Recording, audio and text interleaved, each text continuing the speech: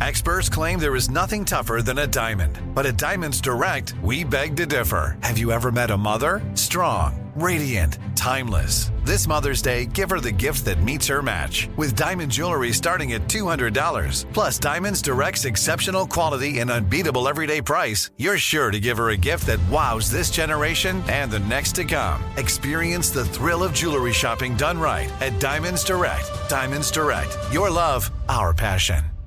Looking for hair removal tools that not only deliver smooth results, but also empower you with a sense of complete control? Enter Conair Girl Bomb, your secret weapons for smooth, sleek results, made just for women. From the ultimate Girl Bomb grip and professional-grade blades, you don't have to compromise and settle for less. Conair Girl Bomb equips you with the precision and power previously reserved for men's grooming tools. So take your hair removal routine to the next level with Conair Girl Bomb. Available at ConairGirlBomb.com or a retailer near you. This is your moment, your time to shine, your comeback. You're ready for the next step in your career, and you want an education employers respect. So you're not just going back to school, you're coming back with Purdue Global. Backed by Purdue University, one of the nation's most respected public universities, Purdue Global is built for people who bring their life experience into the online classroom. Purdue Global, Purdue's online university for working adults. Start your comeback today at purdueglobal.edu. Everybody quiet off set. Action! It's the night of August 8th, 1996. A crew in Halifax, Nova Scotia, is working hard on the last day of filming at this location. After weeks of working overtime and several grueling night shoots, everyone could use a break. Around midnight, the crew breaks for a meal. It's a welcome respite from setting up cameras, positioning lights, and capturing tedious takes of the same scene. It's a chance to relax with colleagues and friends, if only briefly. But here's what the crew doesn't know. Within 30 minutes, all hell will be unleashed on set. It's an incident no one could have predicted because it had never happened before. Or since. It's the night the crew of James Cameron's Titanic was drugged. Every on-set department was affected that night, from the grips and electricians to the set decorators and camera operators, from the assistant directors to the actors, and yes, even future Oscar winner James Cameron. As the chaos ensued that night, the mystery of who drugged the crew was ignited. A multi-year police investigation followed, and one question haunted everyone impacted that fateful evening. Why? Welcome to Very Special Episodes, an iHeart original podcast. I'm your host, Dana Schwartz, and this is Boat Trip, the attempted sinking of Titanic. So I feel like because this is our first episode of the show, we should throw in just like a little background info on like who we are, why people might know us. I'm Dana Schwartz, the person talking now. I host a podcast called Noble Blood, but I also have, if my voice sounds familiar, also did the voice on the podcast Haleywood, which was about Bruce Willis sort of buying up all the property in this tiny Idaho town, and this podcast called Stealing Superman about Nicolas Cage's incredibly expensive comic book collection that was stolen. So I guess this is a good entry point into Very Special Episodes because my niche has become weird celebrity adjacent scandals. Yes, cultural high points. Yeah. Now, I guess I should introduce myself. I'm Zarin Burnett. I have hosted Black Cowboys and currently I'm hosting Ridiculous Crime with my partner, Elizabeth Dutton. And we do pretty much stories like this, which is odd, weird, cultural touchstone moments. And I am Jason English. I've worked with you on some of those shows. And the idea behind Very Special Episodes is that we had so many ideas for podcasts and just decided we're probably not going to get around to making all these limited series. So let's just do one episode a week. It's our movie of the week. It's Mr. McFeely coming over to Mr. Rogers and popping something in the VCR and learning about the Crayon Factory. Or I don't think they ever did a PCP episode on Mr. Rogers, but that's kind of what we're hoping is we can earn a spot in your weekly podcast listening routine, and we'll be back every week with a good, weird, fun, sometimes felonious story. You know what I realized this podcast is? It's like when you are at a cocktail party or like out to dinner with like a group of your partner's friends and you don't know what to talk about, and you just get to say, I heard the craziest story on a podcast. That is every single one of these episodes. It is the fodder for you to say, I heard the craziest story on this podcast. I love that because that's exactly what I do for a living. And then now I'm going to do when I'm just hanging out, be like, oh, I heard the best story today. Yeah, basically this show is called Very Special Episodes, but I feel like it also could just be called I Heard It on This Podcast. I like it. We'll get to some merch ideas later, but there's a lot of words for a mouse pad. But it's a little long, but you say it fast. Yeah. Run through the syllables. I also just wanted to say, Jason, we've known each other for a very long time. I cold emailed you when I was in college as a freelance writer for Mental Floss, the magazine. And I was freelancing for Mental Floss and working at Mental Floss right when I graduated college. And now it's nearly 10 years later and we still get to work together. When that email came in, I'll say two things about it. One of them is a joke, but the earnest thing is you sent pitches in and it was like, this person is playing a different sport than the rest of us. These are so well thought out. And I mean, we got so much inbound stuff, but these just really stood out. And I remember talking to you at the end of the summer and saying like, whatever you're doing is working. And 10 years from now, I'm going to pull you into doing this random podcast with me and look, like the long game, it works. You were absolutely right. It was absolutely correct. Lived up to the promise. Zarin, we met because I cold emailed you and said, I love what you're doing for Mel. Can we say Mel? Do we not reference Mel? We can say Mel. We can totally say Mel. We can say R.I.P. Mel. R.I.P. R.I.P. Yeah. And I said, I'd just love to work with you on something. And that became Black Cowboys. And we've worked on a few things together since. And we've got some other side projects going for later this year. Normally, I don't like cold things, but that was the best cold email of my life. I am so excited about this podcast because it is a little known, I would say, cultural milestone in 90s history, like a major cultural moment. My own slightly zany personal connection to Titanic is I used to be a writer at Entertainment Weekly. Mm-hmm. And sometimes they send us out on like weird press event meetings. And James Cameron was doing this like science fiction anthology show, which I don't even remember, to be honest. But the result was I and another colleague from EW got to drive over to like the west side of Los Angeles. Like I don't remember exactly where it was, but it was a schlep to James Cameron's studio / like garage museum. And there were like 15 of us, like reporters and like random people, that James Cameron like personally took us through like all the props that he like kept in this like, it's like an airport, a small airport hangar where he had the box crusher, the box lifter from Aliens, like the mech suit. Yeah, totally. He had all like these plaster faces from Avatar that are all like the CGI. He had the model of Titanic, like the smaller detailed scale model that they filmed. And he had like the real car. He had like the car from Titanic. Like if you've seen Titanic, you know the car, the sex car. Hand on glass car, yes. Hand on glass sex car. I was going through trying to find photos because I know I took photos, but like the really embarrassing thing is I was like dating someone at the time that I went with. Mm-hmm. And I'm like horrified that I deleted all the photos and like a relationship purge. And I'm like, well, I wish I kept them. We got to get back there. I wish I kept them. I know. I got to get. So hopefully he's listening to this. James Cameron, I'm sure you're listening to this podcast. Invite me back to your hangar. I won't bring a romantic partner. Ready to dive into the cold waters of the North Atlantic? Let's do it. Before we dive into James Cameron's epic Titanic, let's anchor ourselves with a quick history of the real RMS Titanic. On April 10, 1912, the Titanic set sail on its maiden voyage from Southampton, England, en route to New York.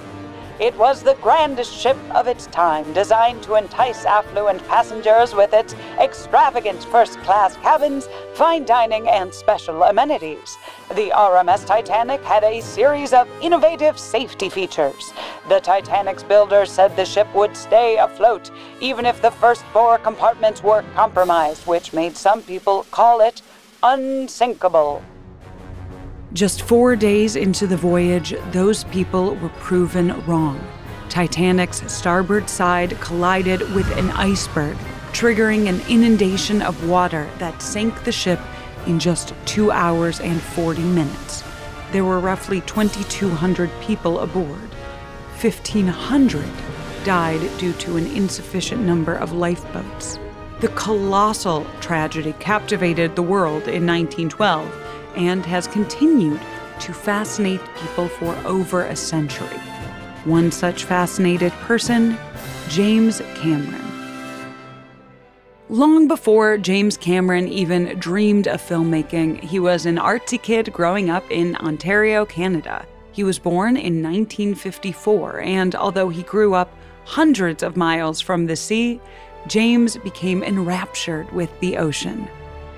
He was obsessed with the ocean, with Jacques Cousteau movies, and fascinated by the story of Titanic. That's Rebecca Keegan, senior film editor at The Hollywood Reporter and author of the James Cameron biography, The Futurist, The Life and Films of James Cameron. There is a 1950s scripted fictional telling of the story of Titanic that he saw when he was a kid and made a huge impression on him, just in terms of the drama and the loss and how scary it must have been for the people who were on that ship. James's love of water inspired him to earn his scuba diving certification as a teenager at the local Y. He became fascinated with deep-sea submersibles, which could carry people to the depths of the ocean. James dreamed of exploring what he thought of as Earth's outer space. The tantalizing idea of exploring a shipwreck was a dream that would eventually come true. But before any type of deep-sea exploration would be possible, James and his family moved to Brea, California, when he was around 17. When James Cameron started working in Hollywood, he wasn't a wildly successful director yet. He was simply building models for low-budget Roger Corman films. That's where he met actor Bill Paxton. James hired Paxton to help paint movie sets. While working for Roger Corman, James was offered the chance to take over as director for Piranha 2: The Spawning. The gig didn't last long, and James doesn't like to include that in his filmography. The first feature film directing credit he claims, however, was a movie he wrote about a cyborg assassin disguised as a human. Thus began the building of Cameron's reputation. The Terminator, starring Arnold Schwarzenegger, was a small-budget action film with impressive special and practical effects that went on to be a box office hit. Next was Aliens, the sequel to Ridley Scott's Alien. Aliens had a budget of $18 million. It went on to gross $130 million worldwide. For Cameron's next film, The Abyss, he turned an unfinished nuclear power plant into a movie set.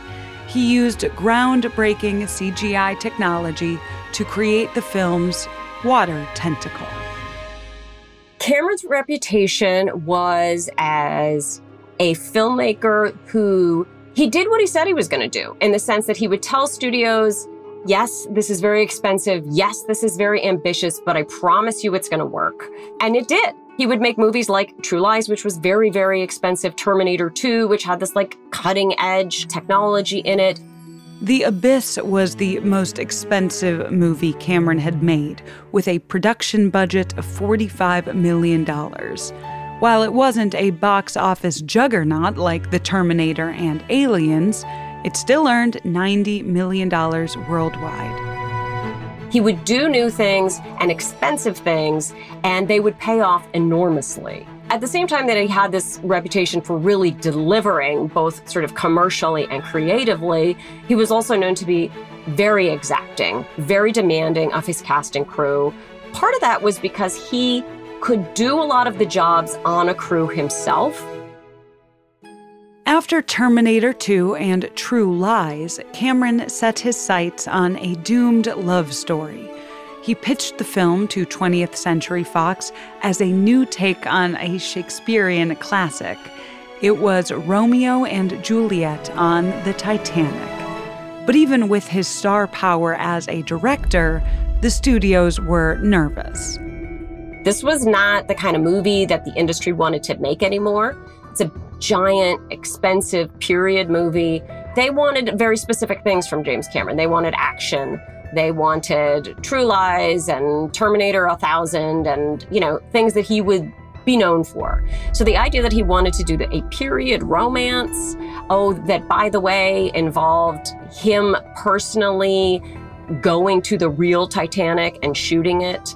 This was, I think, understandably to executives at Fox, a little bit of a head scratcher.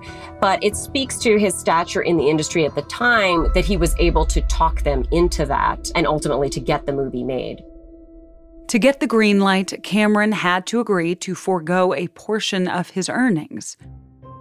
While a box office sensation would offset his reduced pay, such success was anything but guaranteed. He also agreed to a PG-13 rating and a summer 1997 release date, which was only a year away.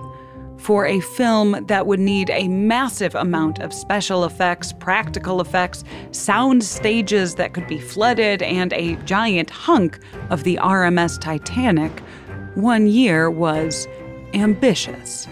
And that was without a mass poisoning event.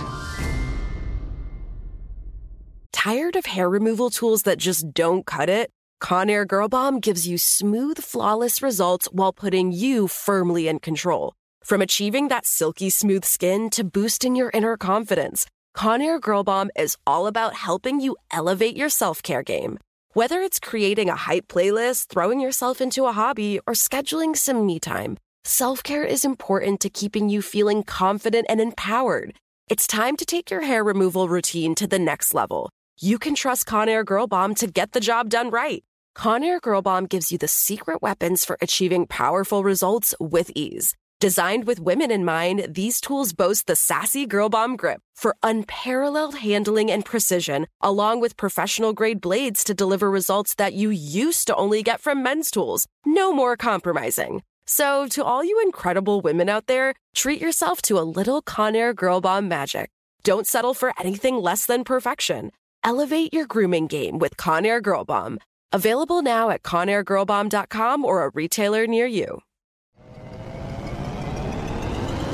Hello, acclaimed comics writer and notorious Scott Summers hater, Rosie Knight. Well, hello, Emmy-winning podcaster and totally unbiased Targaryen royal supporter, Jason Concepcion. Rosie, somehow the X-Ray Vision podcast has returned. It feels so good. It does. And like always, we'll be here every week covering the wide world of TV, movies, comics, and geek culture. That's right.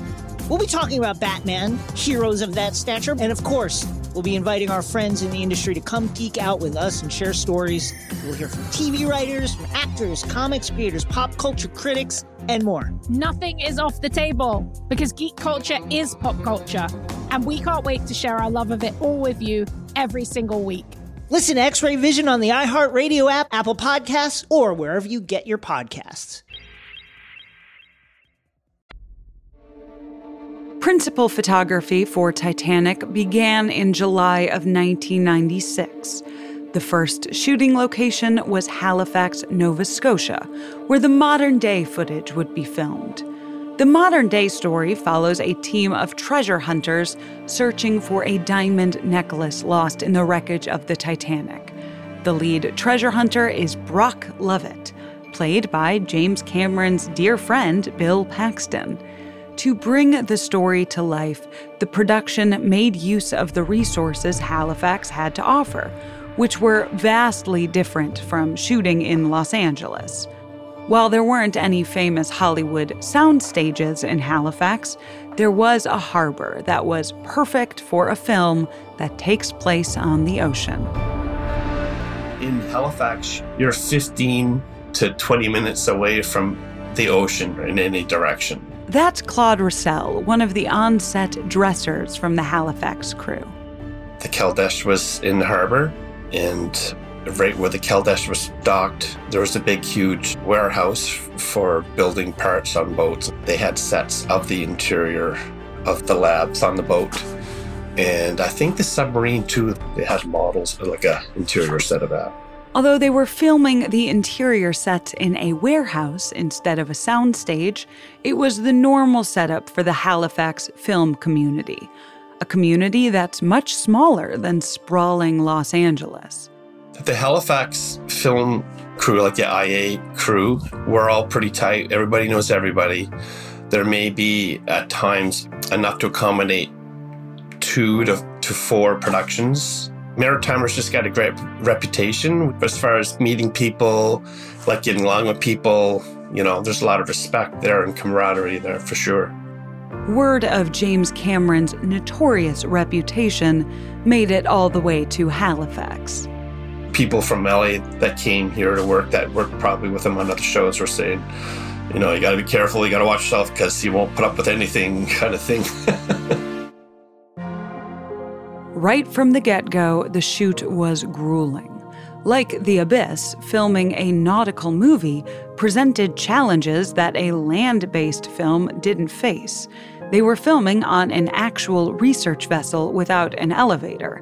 That meant the crew had to manually haul the equipment up and down ladders and staircases, a process that can be exhausting and time-consuming. The unique thing about it was we were going on a boat, and so the boat would go about 25 miles off the shore of the coast of Halifax, and there were long days, 14, 15-hour days. I started at my rate, but I had no turnaround in between the days, and I ended up working triple overtime for the whole show almost. At the helm of the production was a director who knew how to make the impossible possible. Lots of people said he was hard on the crew, but my experience was I felt like I was working with somebody that knew exactly what they wanted. They knew exactly what they were doing. And he wasn't afraid. Like if I was moving like a table, all of a sudden he'd just stop what he was doing and he'd grab the other end of the table with me and he'd move the table over and make a quick comment and then back to on his chair. But he swore a lot. We went through a lot of focus pullers one week. He wasn't afraid to call people out and get rid of them.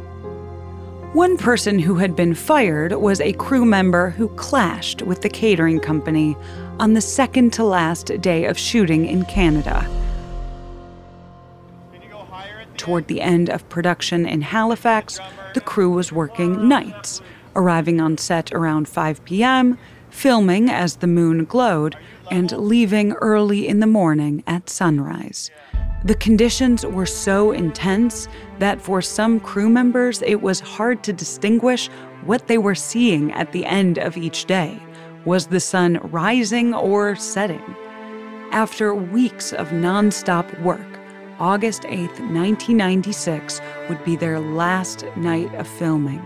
The crew arrived for their final call time between 5 and 6 p.m.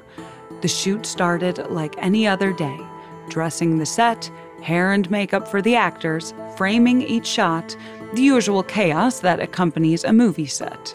At the meal break, a catering company served seafood chowder. Depending on who you ask, you'll get a different answer of what was in the chowder, either mussels, clams, lobster, or all of the above. It was midnight, I think, when they called lunch. Catering was outside in a mobile unit, so we went up, got what you wanted, and then we went inside that warehouse where all the sets were. and there were tables out. So it was like any other show. Break for lunch, you have your hour lunch. It was shortly halfway through, just something wasn't right. At first you thought it was just yourself, but when you're talking to other people, you quickly realize like there's something going down here. There was an undeniable buzz as more and more people started to feel funny. And all of a sudden, the AD got up and said, okay, there seems to be an issue here.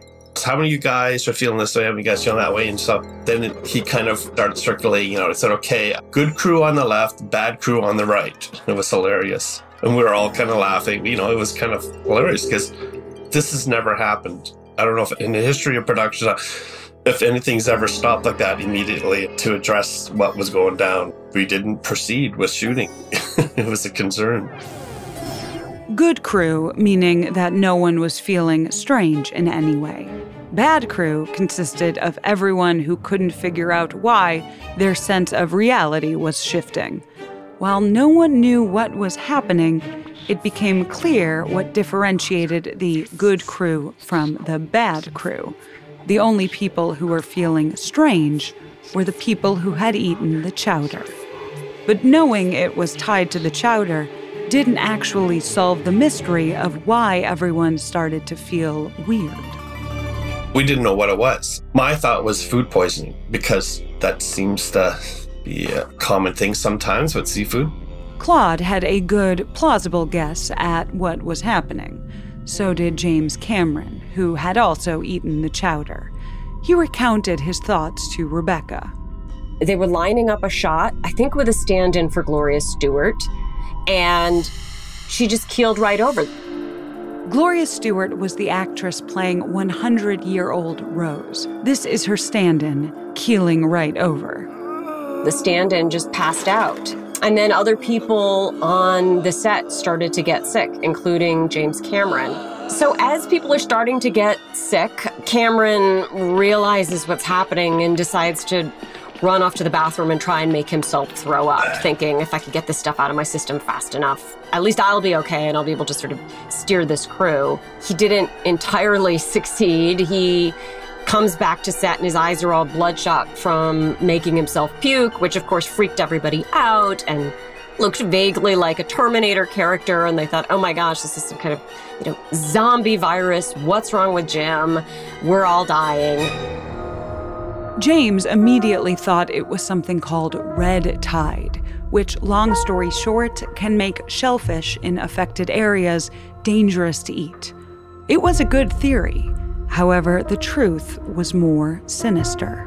No one knew it yet, but the chowder had been laced with the drug phencyclidine, better known as PCP, or angel dust. The more chowder a person ate, the greater PCP side effects they endured, and it affected everyone differently. There was a range. People were kind of joking and laughing, teasing each other. I don't recall us realizing that we were getting high, but we were definitely acting like it because nobody knew what the hell was going down. I remember one person, I think she was continuity and an ex-hippie, or still a hippie, but everybody was like, how you doing? I guess she had, maybe her drug days had a bad experience and she was like almost panicking, saying, I don't know what's going on. I don't like this feeling, kind of like she was getting worried.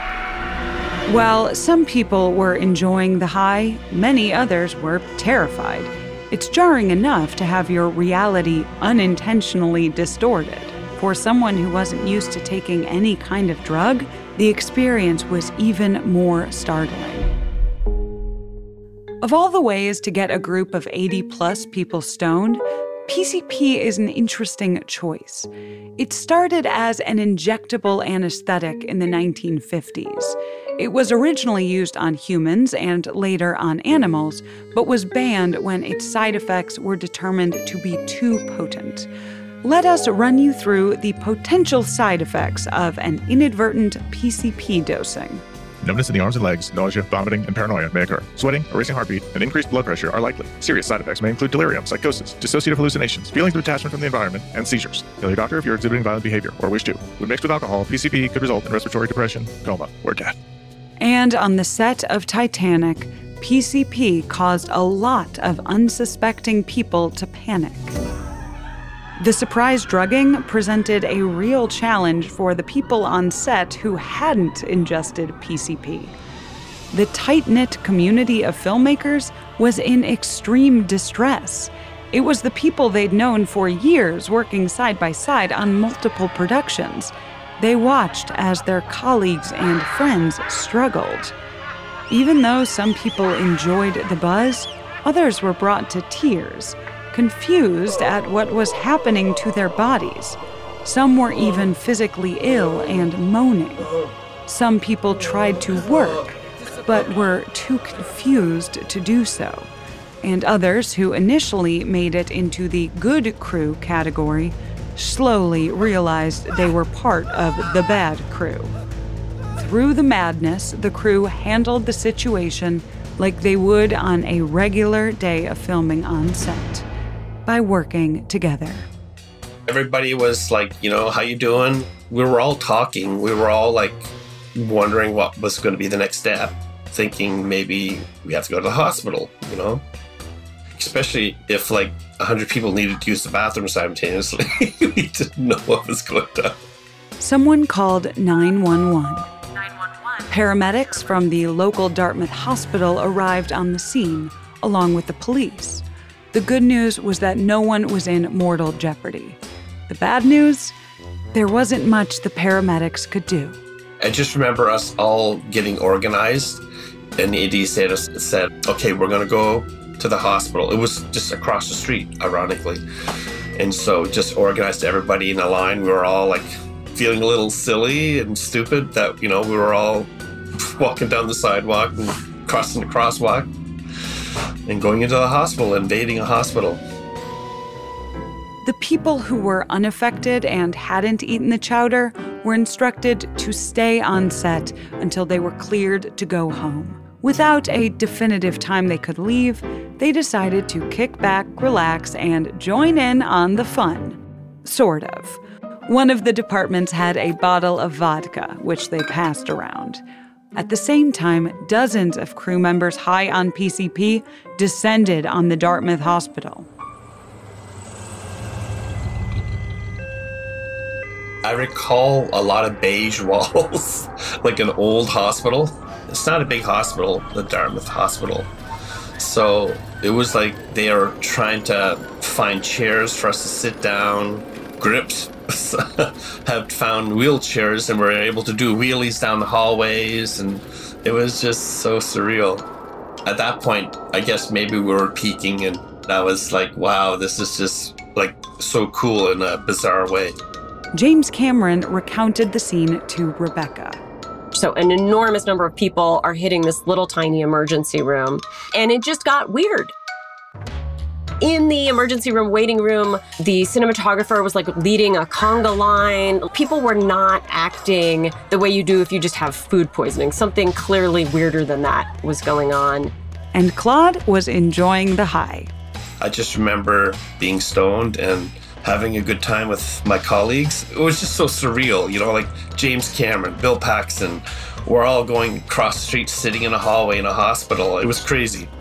Yes, actor Bill Paxton had eaten the chowder as well. At some point, Bill Paxton ditched the hospital. In an interview with Larry King, he said he told James Cameron, "Jim, I'm not going to hang out here. This is Bedlam. I'm going to wander back down and drink a case of beer." At one point, Cameron told me he saw I think it was his first AD, woman who was just sort of really smart and on it and capable, and she was kind of trying to direct traffic in the midst of this emergency room, and she was also very clearly altered and perhaps didn't notice it. And so Cameron was talking to her on the walkie-talkie as he's sitting in the room with her. And at one point, he says to her, "Where are you?" And she says, "I'm taking care of people in the hospital." And he says, "You realize I'm sitting right here and you're talking to me right here." And apparently she comes at him with a pen and stabs him in the face with a pen. Again, this is beyond food poisoning. Something heavy duty is happening here. When he wasn't getting stabbed in the face with a pen, James Cameron was riding the high. I remember James kind of slouched back a bit in the chair and just smiling, and a kind of glazed smile, and just looking up and down the hallway and saying, wow, something like, this is strange, or I can't believe it. He was enjoying it, but we didn't know what was going down. Some people were sprawled out on gurneys, wailing. The hospital staff did its best to take care of everyone. So I remember nurses just kind of herding cats almost, or kind of like, okay, you sit down, or kind of like trying to calm us down. And then eventually they gave us a little, it looked like a yogurt drink bottle, but it was black, it was charcoal. Liquid charcoal is used to treat overdoses and poisonings, among other less dramatic things. The charcoal is supposed to bind to anything that's in a person's gut and help eliminate it. It's an effective way to get rid of a great many toxins, even if you don't know which toxin a person has taken. So, who would be the metaphorical guinea pig to drink the charcoal first? The interesting thing, it sounds like Cameron remained Cameron in the sense that he, like everybody else, was feeling some weird symptoms. He was clearly a little bit off, but he was still kind of leader to the crew in that sense. And Cameron sort of led the crew in the drinking of the charcoal drink to expunge whatever this toxin was from their systems as quickly as possible. After everyone drank their dose of charcoal, there wasn't much else the hospital staff could do for the crew. Those who could be were discharged and sent home, and everyone who was still on set was cleared to leave as well. James Cameron stayed up late with Bill Paxton, drinking beer, reflecting on the bizarre night, and expressing relief that nobody got seriously hurt. It was certainly scary and weird, but they just kind of reflected back on this extraordinary movie, which had all of these problems and delays and complexities and expenses. There was one thing that would bring the cast and crew back together very soon. The PCP incident had put a wrench in the final day of shooting in Halifax. With only half of the shooting schedule completed, the crew still needed to finish what they started. They were given the standard time off, which was long enough for the effects of PCP to wear off. The now sober cast and crew returned in the evening for the final time. The chaos of the event would inspire one crew member to grab their guitar and sing a song about it. I'm not picking on the grips, but I'm guessing it was one of the grips. And the absurdity of the situation would be commemorated with a souvenir. The person who hired me called me in, Annie Fuller. She's not around anymore, but she was an icon. She was really good at what she did. She kind of had a raspy smoker's voice, and she would do like 10 things at once, and it kind of chaotic sort of way. But everybody loved her here in Halifax, worked with her. While all this was going down, so maybe it was while we were in a hospital, I drew this sketch of a bowl of chowder with a Titanic kind of sinking down in a bowl of chowder. And on the bottom, I put good crew, bad crew. And Annie just flipped out. She goes, oh man, I love that. She goes, could you fix that up? She wanted me to find it. She goes, I'm going to get t-shirts made out of them. So I'm like, really? She goes, yeah. She got them embroidered, not silk screened, embroidered, which was a little higher end. And she gave them out to, the local people, I guess, that worked on the show. I'm sure there's one exists somewhere. Thankfully, the final day of shooting was smooth sailing until James Cameron called out, "That's a wrap on Halifax." But as the shoot ended, a new challenge emerged. The identity of the person who spiked the chowder was unknown. The search for the person who poisoned the cast and crew began. And on a set full of longtime friends and colleagues, the investigation hit uncomfortably close to home. Tired of hair removal tools that just don't cut it? Conair Girl Bomb gives you smooth, flawless results while putting you firmly in control. From achieving that silky smooth skin to boosting your inner confidence, Conair Girl Bomb is all about helping you elevate your self-care game. Whether it's creating a hype playlist, throwing yourself into a hobby, or scheduling some me time, self-care is important to keeping you feeling confident and empowered. It's time to take your hair removal routine to the next level. You can trust Conair Girl Bomb to get the job done right. Conair Girl Bomb gives you the secret weapons for achieving powerful results with ease. Designed with women in mind, these tools boast the sassy Girl Bomb grip for unparalleled handling and precision, along with professional-grade blades to deliver results that you used to only get from men's tools. No more compromising. So, to all you incredible women out there, treat yourself to a little Conair Girl Bomb magic. Don't settle for anything less than perfection. Elevate your grooming game with Conair Girl Bomb. Available now at ConairGirlBomb.com or a retailer near you. Hello, acclaimed comics writer and notorious Scott Summers hater, Rosie Knight. Well, hello, Emmy-winning podcaster and totally unbiased Targaryen royal supporter, Jason Concepcion. Rosie, somehow the X-Ray Vision podcast has returned. It feels so good. It does. And like always, we'll be here every week covering the wide world of TV, movies, comics, and geek culture. That's right. We'll be talking about Batman, heroes of that stature, and of course, we'll be inviting our friends in the industry to come geek out with us and share stories. We'll hear from TV writers, from actors, comics creators, pop culture critics, and more. Nothing is off the table because geek culture is pop culture, and we can't wait to share our love of it all with you every single week. Listen to X-Ray Vision on the iHeartRadio app, Apple Podcasts, or wherever you get your podcasts.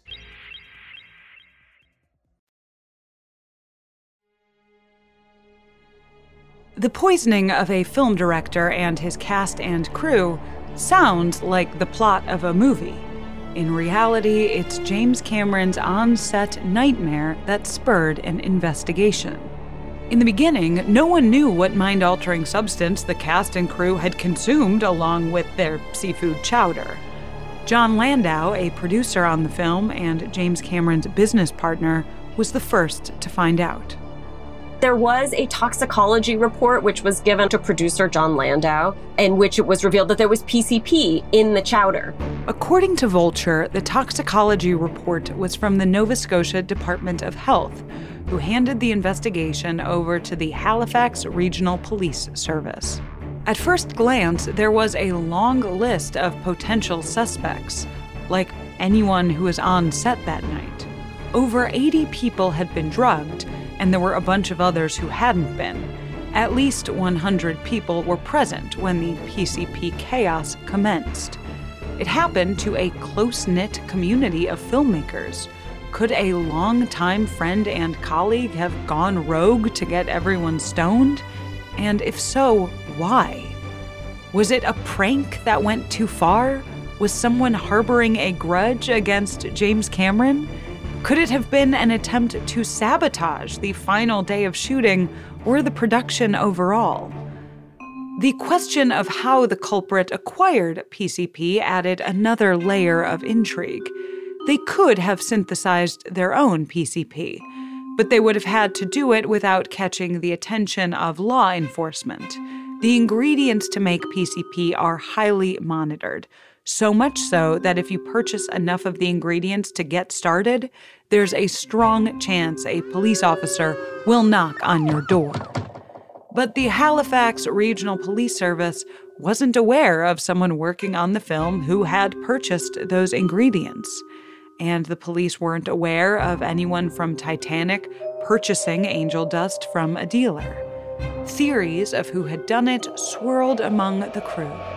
I heard one where one guy wanted to go to Mexico because that's where they were going after Halifax. And the caterer guy didn't want him or didn't allow him or whatever, so he fired him. And then I guess he got hired again the next day or something like that. One of the theories was that someone who had been fired from the set as disgruntled crew member had spiked the chowder sort of as revenge, maybe potentially to get the catering crew in trouble. Some people thought it was folks being angry at Cameron for his sort of intense leadership style, but it's all just theories.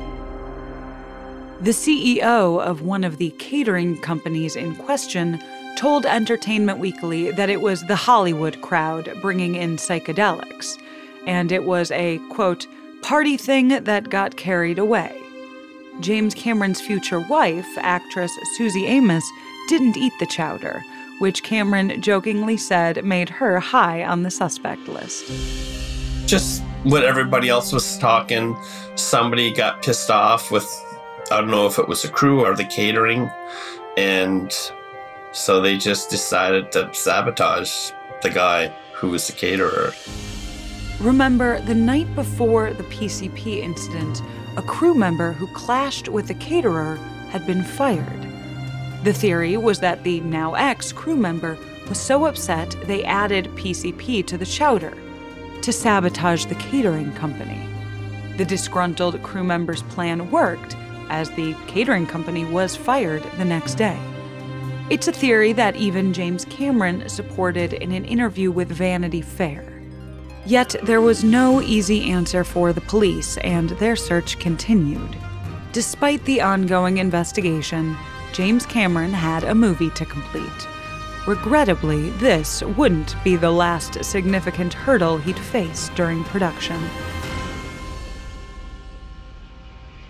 After the Halifax shoot wrapped, James Cameron headed to Rosarito, Mexico to film most of the flashback scenes of Jack and Rose on the Titanic. News of other mishaps and hurdles while filming became public knowledge through the media, like rumors of James Cameron's temper on set and the perils of underwater stunt work. Kate Winslet told the Los Angeles Times about some of the harsh conditions she endured, which included chipping a bone in her elbow.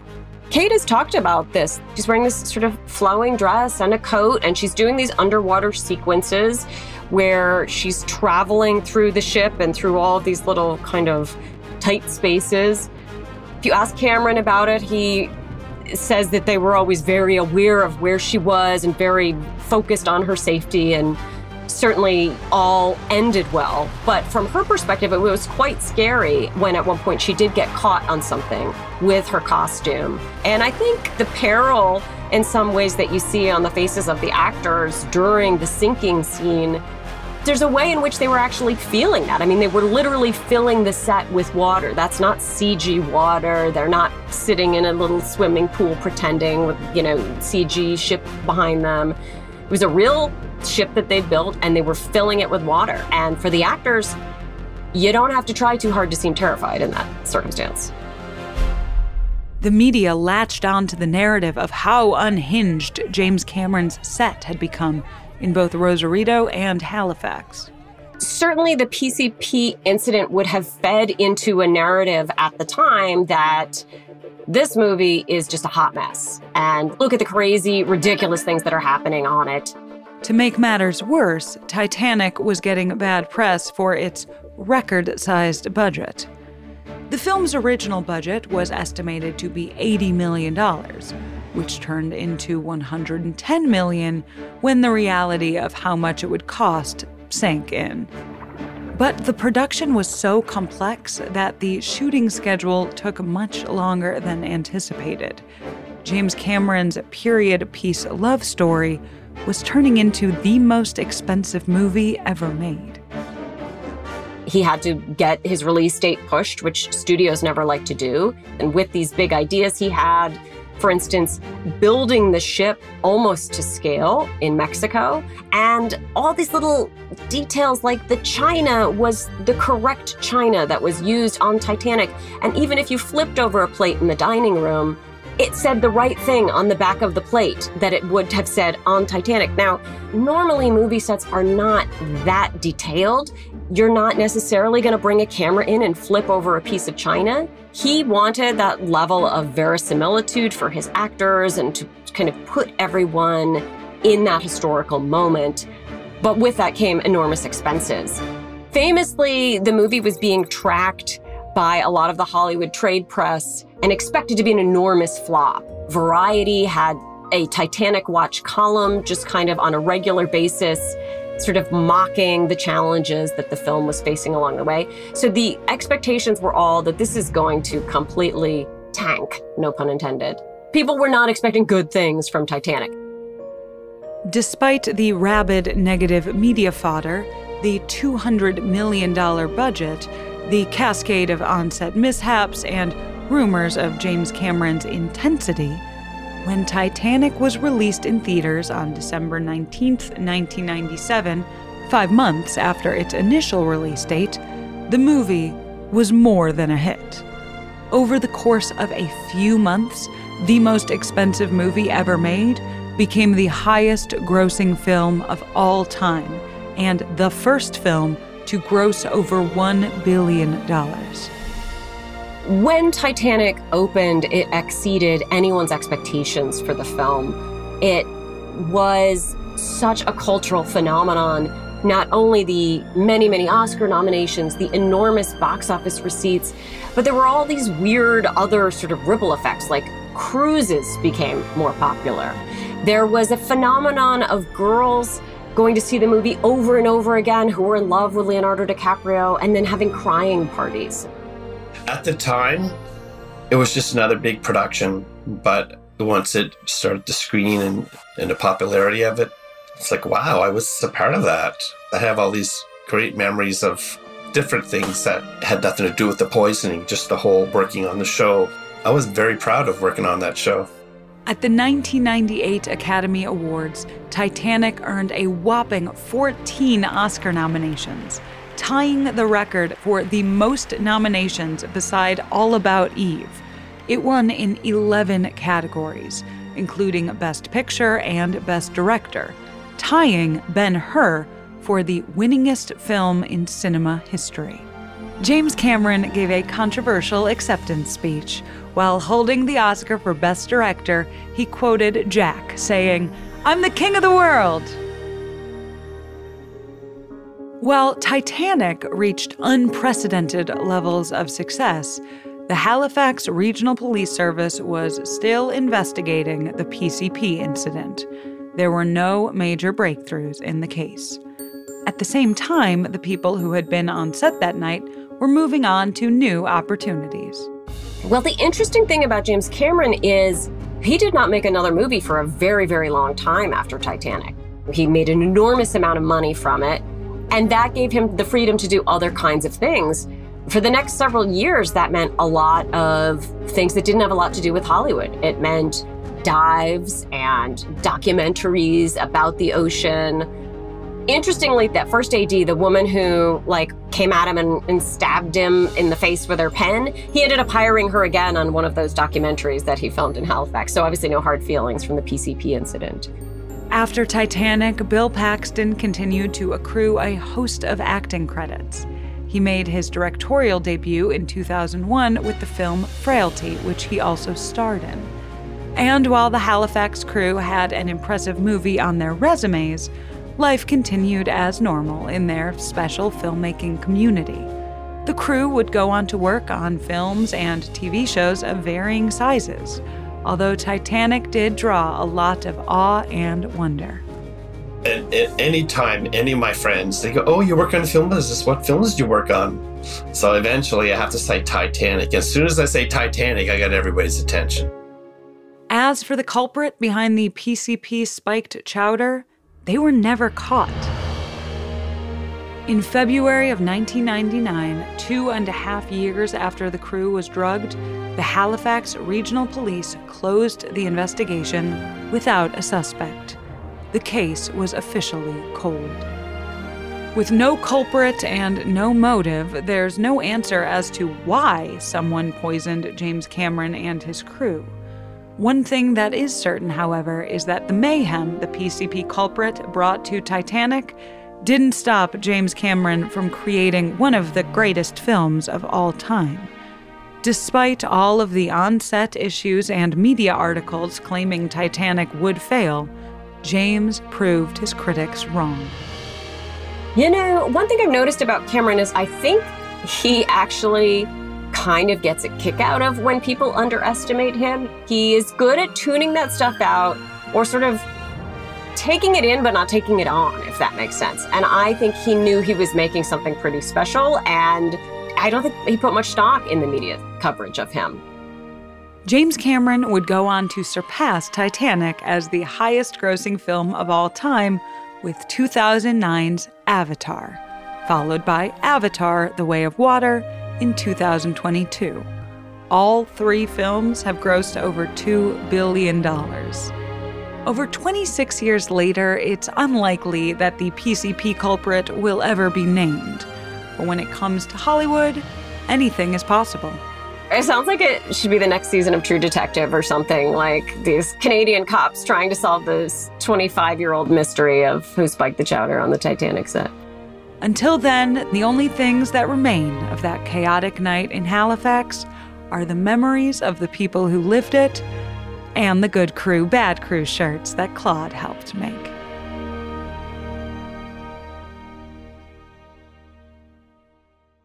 I have to say, for like a story about spiked chowder with PCP, like there are moments of this that are very heartwarming. There's like moments of love and friendship that I found very endearing.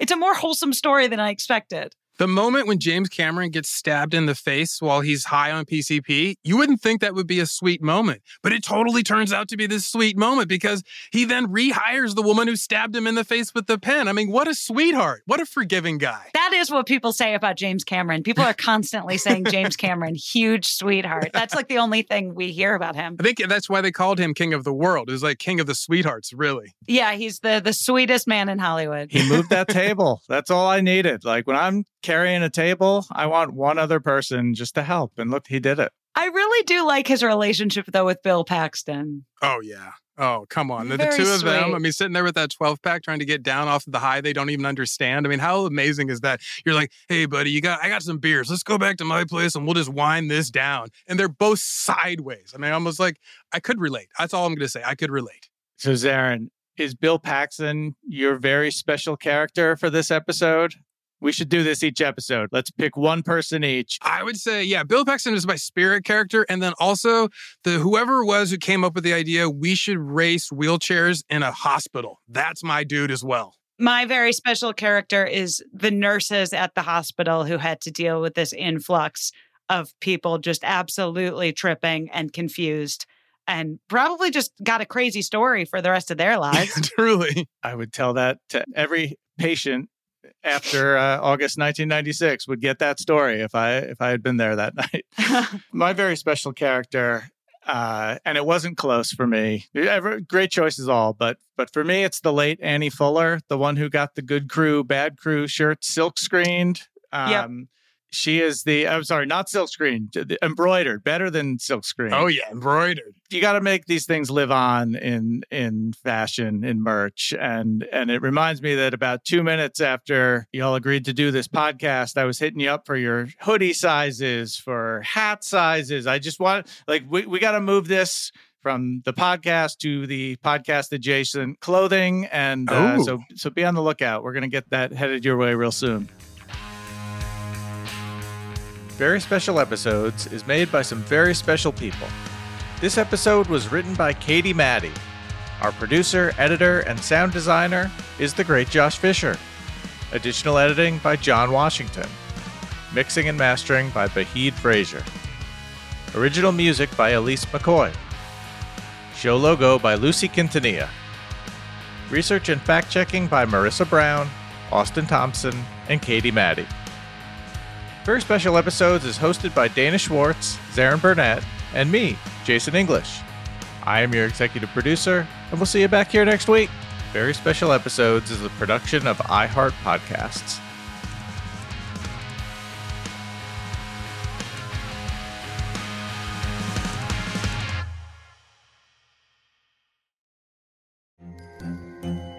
Hello, acclaimed comics writer and notorious Scott Summers hater, Rosie Knight. Well, hello, Emmy-winning podcaster and totally unbiased Targaryen royal supporter, Jason Concepcion. Somehow the X-Ray Vision podcast has returned. And like always, we'll be here every week. You'll hear from TV writers, actors, comics creators, pop culture critics. Nothing is off the table. Listen to X-Ray Vision on the iHeartRadio app, Apple Podcasts, or wherever you get your podcasts.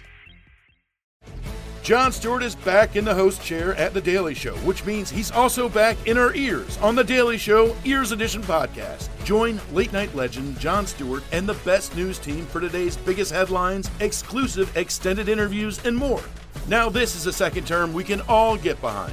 Listen to The Daily Show Ears Edition on the iHeartRadio app, Apple Podcasts, or wherever you get your podcasts. Every family has an origin story, one passed down through the generations. Mine happens to be a mystery involving my great-great-grandmother left behind in Sicily. I'm Jo Piazza, and my new podcast will transport you to the gorgeous island of Sicily as I trace my roots back through a whodunit for the ages. Listen to The Sicilian Inheritance on the iHeartRadio app, Apple Podcasts, or wherever you get your podcasts.